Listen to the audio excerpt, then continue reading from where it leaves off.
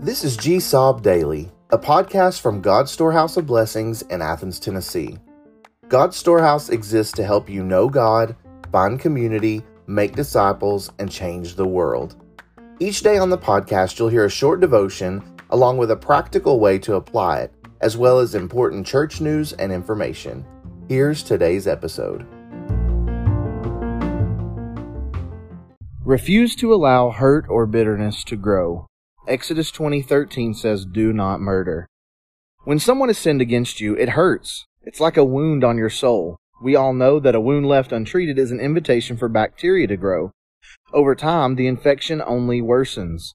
When you bump that wounded area against a table, the infected area is tender and you cry out in pain. The intense pain isn't tied to the original wound, but to the infection that grew.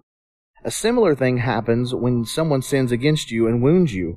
The original issue may be fairly small, but when you allow hate or bitterness to remain, it grows. We all know people who seem to overreact to issues that come their way. They overreact because hatred and bitterness have grown. This points back to Jesus' words on murder. Our hate is a form of murder of the other person, but it also affects our own lives in a negative way. Treat your wounds. To release any hatred and bitterness, look to the cross and what Jesus did for you. We are all even at the foot of the cross. Jesus died to forgive you, but he also died for the ones you're tempted to murder with hate. So today, examine your heart for areas of bitterness from past hurts. Consider if there are any specific people or groups of people that you tend to react negatively to. Ask God to remove this hardness of heart.